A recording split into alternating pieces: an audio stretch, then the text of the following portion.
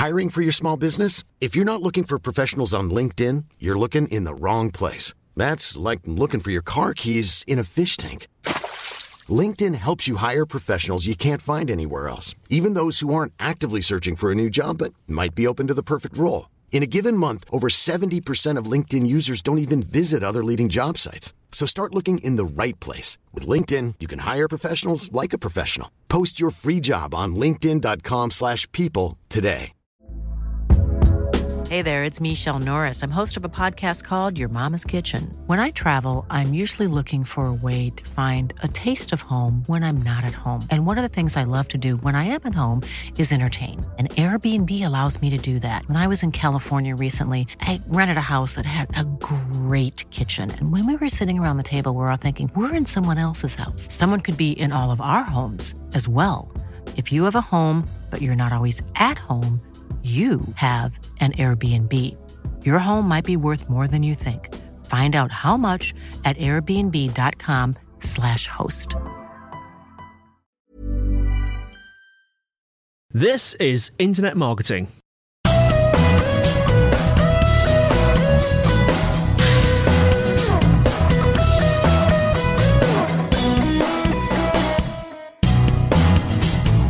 Hello everyone and welcome to episode 104 of Internet Marketing, brought to you by Site Visibility at sitevisibility.com. And today, Kelvin is talking to Lisa Gansky, author of The Mesh, Why the Future of Business is Sharing. All coming up on Internet Marketing.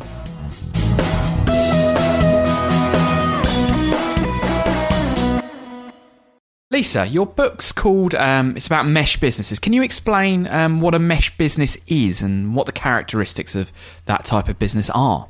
Absolutely, yes. Mesh businesses are, there's a number of things that tie them together. Fundamentally, the mesh is about a shift in our relationship to the things in our life, our personal life and business. And so the mesh is basically looking for offers that are fundamentally allow for sharing or access to goods and services rather than owning them. So think Spotify, potentially Netflix or LoveFilm. Those sorts of things are giving access to Zipcar or Streetcar in the UK, GoGet in Australia. Those services are services that leverage a few things. They are taking a physical object or service and making it accessible to many. So you're essentially renting it or gaining access to it as a broad group of customers over and over. That keeps us as consumers or individuals or businesses from necessarily having to own things that we want to have an experience with, like a film or listening to music. But it's not causing us to necessarily have to own it and manage it through its whole life cycle, like do away with the waste and all of that. Secondly, it's using data. So from the company's perspective, as an entrepreneur, a company that we started a decade ago was OPhoto. It was one of the first photo sharing services, which we sold to Kodak, and I think is now still called the Kodak Gallery. But one of the things that we learned from that business is it was using, because of the nature of photography, consumer photography is about sharing. We used to say babies, pets, and sunsets. And so basically the idea is that, I come to a party with you and a bunch of friends, take photographs, and then share the photographs with the people at the party who, want to see themselves and other people that they like, having a good time. The nature of photography lent itself to sharing, and so we started to play with the phenomenon of, you pay to acquire one customer, but as people, share out to their network, you get exposed to as a business and a brand, and you gain access to, in our business, it was 5 to 6 new customers. And so we would pay for one. Effectively, the cost of acquisition was 20 or 18% of what it was because it was spread over 5 or 6 customers. Well, many of the social networking companies are learning that and seeing that. So the social phenomenon is a big part of the mesh. So too, related to that is data, the ability to see what sorts of people are using which products at what moments and how to make them more readily available or to gain more kinds of products like that. So if you look at a business like Love Film or Spotify or Mog or Netflix, Pandora, any of those companies have a lot of information about what kinds of people are listening to which music or watching which films, who they are related to, and what those people are watching. And we can start to change the way that individual people discover, like, for example, my ability to discover music and films at this point in my life versus 10 years ago is wholly different and way better, because I have all sorts of people, those I know and those that I don't, but are just contributing to make the service a better place. So there's this overarching sense of what we often in the business of the web call the culture of generosity. But it's basically the notion that, like Wikipedia and these other services, you contribute to something and it makes it better for the next person. And so as a company, if we think about it from an entrepreneurial perspective, we're getting, instead of selling a film to somebody once or a car or a bicycle to somebody once, you're having the opportunity to interact with them many times over and seeing, who they recommend the service to and how frequently they use which products and all sorts of things that enable a company like Streetcar or Zipcar or Zopa to understand how to package offers. What is it going to take to reach out to a new market, and what is it going to take to delight the current market? And those sorts of things allow for all those of us who have built companies and brands from nothing.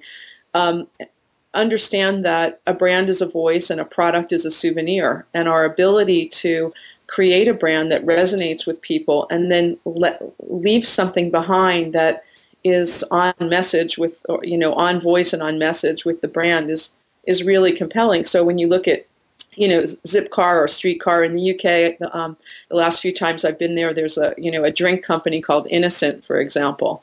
And you look at the packaging and the typeface of the brand. It's a relatively new brand, but it seems to have garnered a lot of appreciation and has quite a bit of distribution. And I think that when we look at brands that resonate with people, certainly we also learn in the business world in the last few years that what your friend says about an experience with a product or a company, or what somebody who acts like or looks like your friend says about it, has a lot more credibility with you and me than what the company says about itself.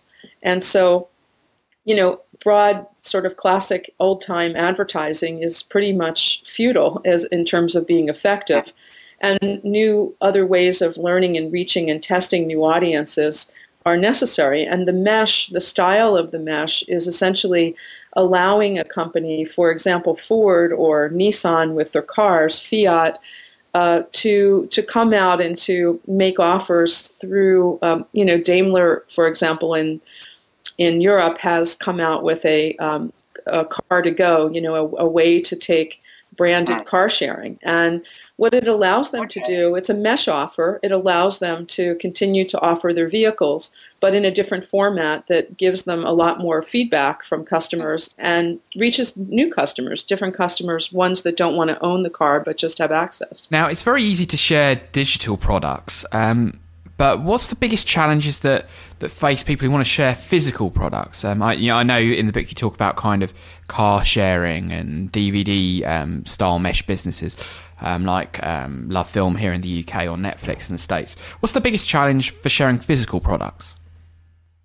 Well, one is location. The business model, so with a digital product, you can, the software model essentially, which plays to all digital products, is since the thing isn't physical, you can resell it many times, and your cost of goods is not, you don't have to rebuy the thing over and over again. There might be a different license that you have to gain.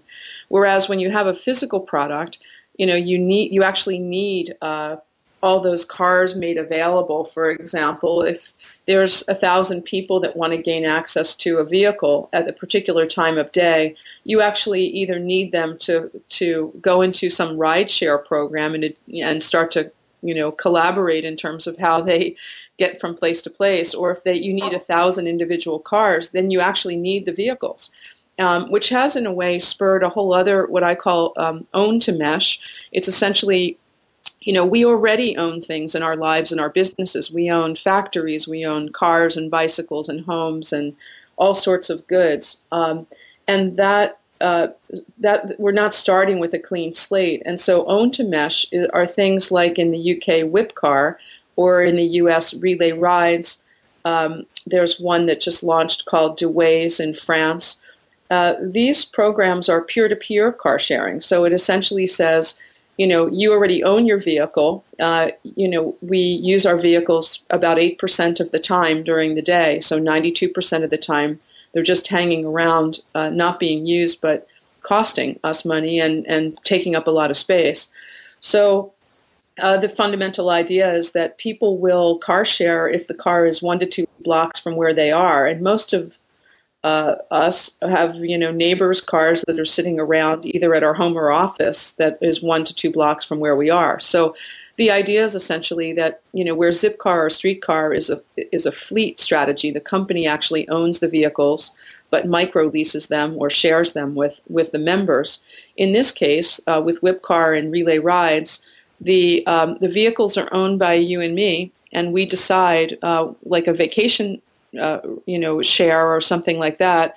We decide at what moments we actually want to use it, and when we're not using it, if we want to make it available to our neighbors. So people are making anywhere between 200 and 700 quid, for example, in the UK, or pounds rather, in the UK, and in the US, sort of the same range in dollars per month by basically renting out their vehicle to the neighbor when they're not using it. Now, you talk about access to goods trumping ownership to goods, so it's better to, what's important is having access to something rather than necessarily owning it. Do you think that's a bit of a challenge to the capitalist model and the capitalist way of doing things? Absolutely. I mean, I think that there's a few things that will happen, right? One is that so the fundamental aspect of the mesh, because it mostly is organized around physical objects, is that there's a location aspect to it as well as the physical asset, right? So whereas with Flickr or the other examples you gave, distribution is very wide. In this case, with mesh businesses, if you are access to your neighbor's vehicle, different from Zopa, you don't really care where the person is that you're loaning money to. In this case, you do care where your neighbor's vehicle is. As it relates to the manufacturing model and the business, so last week I was at TED Motor City speaking to the auto industry executives and folks the evening before the auto show started. And what I think, with respect to your question, is that we are going to redefine and rethink how products are built, because products are going to become increasingly optimized for sharing.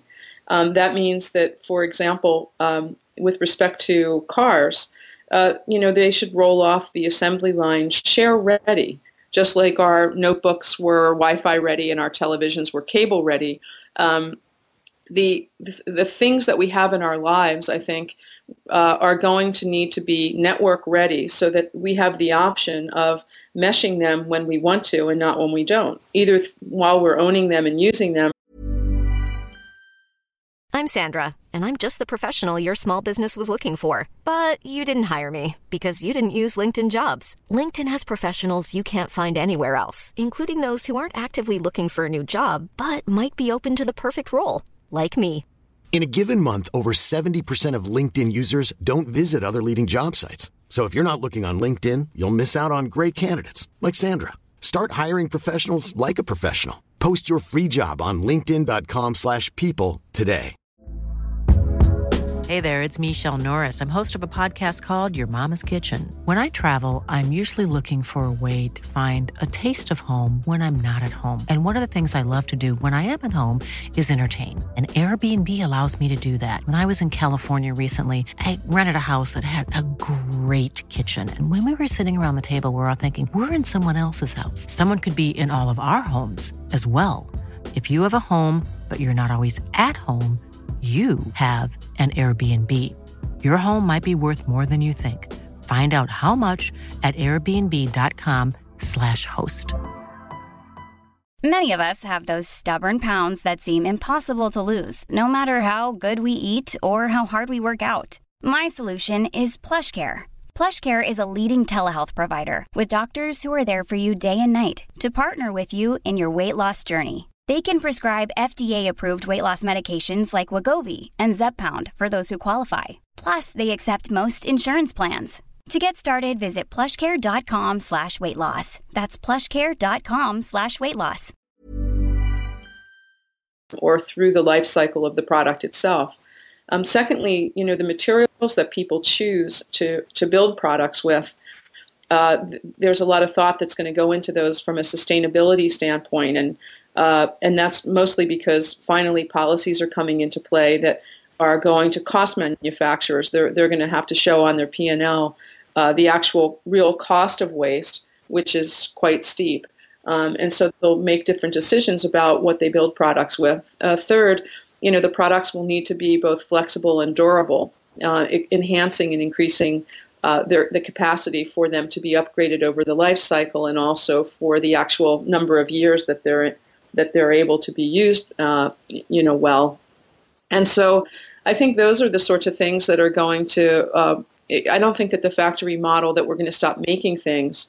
I think that we're going to make better things, and we're also going to start to understand that we have historically what we called waste was actually premature, and that if we squeeze hard on what we've been calling waste, there's a lot of value in those things. Is there any particular way in which kind of a mesh style of business would work particularly well with cooperatives or NGOs or charities? I imagine that will be the case. It's hard for me to kind of give in that, a company that really wants to evolve into the next phase of their life cycle in business. So, for example, Bill Ford last week at Ford in Detroit was talking about, that their realization that Ford is in fact a company that's committed to mobility, not necessarily to making cars. And, that declaration creates a whole different opportunity space for a company like Ford than them hanging on to the idea that they're in fact forever in the auto manufacturing business. I don't know what it means from a shareholder perspective or from a day-to-day operational perspective, but in terms of creating like the mind shift and a new context for how and where they might position themselves and begin to design and compete, I think it's really interesting. So I'd like to think that any company or any industry, any city can think about itself as a platform and begin to build out an ecosystem and understand what it is to create a mesh in and around them. But I'm sure that there are many businesses that are so in love with their current business models and profit margins that and frankly, many of them fall asleep at the wheel, right? That it becomes way too comfortable, and we've seen this over and over. I was inside of Kodak at the time that film tanked, right? And there was a business model that was delivering a dollar profit for every roll of film they sold, and they loved that business model. I used to tell them it was, only to be beaten out by like Colombian drug lords or something. It's a big business model, and so it was very hard from a digital perspective, especially when you're starting and you have 30 or 40% margins to compete with something like film, where there was such a incredible IP advantage. And I think, in this new century, we're shifting a lot of the ideals. Ownership doesn't only relate to physical goods; it's also kind of rethinking intellectual property and the way that we share. If you think about what does crowdsourcing do to patents, what is the whole process by which innovation and inventions are brought forward on these different platforms today is very, very different than a company last century, 50 or more years ago, investing in R&D in order to own something that would give them this huge competitive advantage over competition. It's a whole different approach to the market. Now, on this podcast, we're all about marketing. Do you think that kind of mesh businesses, by the nature of the sharing that's involved with them, are kind of self-promoting? And, what are the challenges for people who want to run a mesh business in marketing that type of company? I mean, I think that people are, the mesh businesses live inside of a network, so it's a very natural. For example, in the UK, there's something called swishing. The Futura group got together and we're really thinking about, this is years ago, that clothes swapping or secondhand clothing had like a good possibility, but a really kind of crunchy granola hippie reputation. And so they got together, and a number of women, and talked about, how they have all these great clothes that they don't wear anymore. It's not like crummy clothes; they're really fashionable things. So, they, in order to make kind of clothes sharing or secondhand clothes sexy, they came up with this notion of swishing, and they create these swishing parties. And they're, this phenomenon that has gone through various parts of Europe and is throughout the U.S., and I'm probably into Australia and Canada.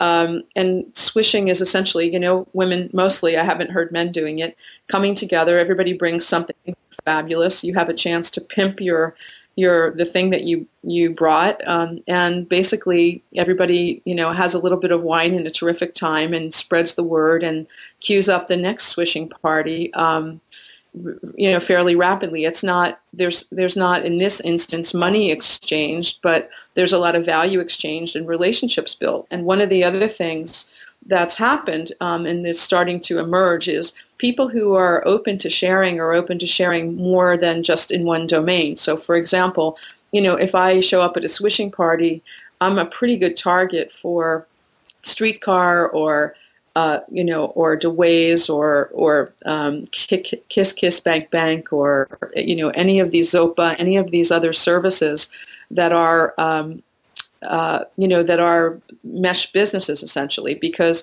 I'm predisposed to that model. I'm really open to access and sharing, and it's not only will I invite you to to maybe try out the Whip Car service because you can have my car, I'll offer you a special deal, or something like this. But I may also may be able to bring you across sectors.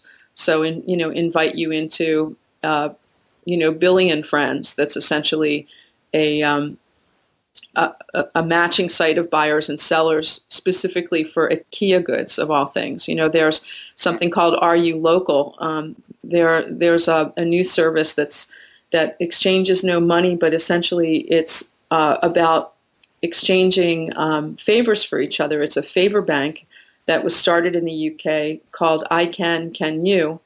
And a lot of it is run through Facebook as a Facebook app, but it's really quite interesting because it's basically trading favors among, friends, and then pretty soon, to your point, the whole notion of friends starts to blur the line. There's people that I would, let rent my car, but then there's a different, smaller group of people that I would have stay at my home or take care of my dog, or, The thing is that I'm, by way of confession, a perpetual entrepreneur. And so when I started to see the phenomenon of the mesh a few years ago, I was imagining that I would start a business because that's my knee-jerk answer to things.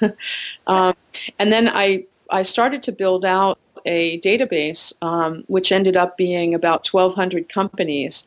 And I was building it to try to convince myself to not write a book because a number of my friends who are authors were, pushing me to write a book. And that's not sort of my historical practice. So I was, let's just say, skeptical. And so I built out this database, which ended up being about 1,200 companies or organizations or programs around the world in 30 different categories like food, finance, fashion, transportation, energy, art, etc. And so then I suddenly realized, like, oh my God, I have to write a book. There's already 1,200, and I'm finding more every day. So when I launched the book, I put the website up, and it's morphing into a mesh community directory. It's a global directory right now, but the idea is that So if you have an idea, a lot of mesh businesses are very local. Pop-up stores, these smaller bike and car share services, the swishing parties, all sorts of these things are local. Some people build them as platforms, but you can go and, if you're an entrepreneur, look at these things that are happening around the world in different categories and get interesting ideas. If you have an existing business, it gives you an opportunity to see who's doing what and to potentially find really good partners. If you're a journalist and you're looking for the grounding that this is in fact more than just a little fad, you can dive in and look in particular areas and see the depth at which the mesh is taking over. And then this will be morphed over the next year or so into a much deeper community. But already there's over 3,300, I think 3,400 mesh companies worldwide. So it's essentially tripled since September. Kelvin, you make a really good point. I just want to say in closing that that companies in any stage of their life cycle or in any industry can really try a mesh service or opportunity. That the phenomenon is that the platform allows you to go in and do a very small test in a physical market, or to partner with somebody to learn about a new kind of service or market. And so I really would encourage companies to explore meshing it at meshing.it, or to and begin to discover new ways that they may offer access, rather than just selling a product once, but engage a customer and maintain a relationship with that customer or partner through a whole life cycle. Thanks for that, Lisa. That was absolutely amazing. I think the mesh model is something that I'm definitely seeing a pattern developing in lots of interesting, exciting businesses where this kind of access is more important than ownership of. And yeah, I definitely recommend reading the book and checking out your website, meshing.it. That would be a super outcome. I would really appreciate it. And thank you so much.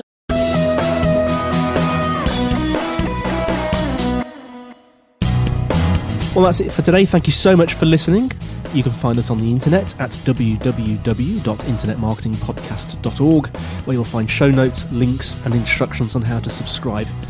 We would absolutely love to get feedback, comments, and questions from you. If you want to send an email, send it to kelvin.newman@sitevisibility.com.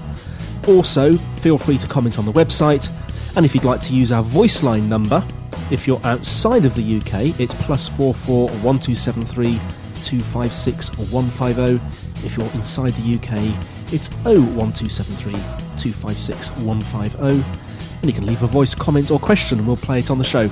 Also, we would absolutely be delighted if you would give us a rating on iTunes itself. Well, that's it for now. Andy White signing off until next week on Internet Marketing.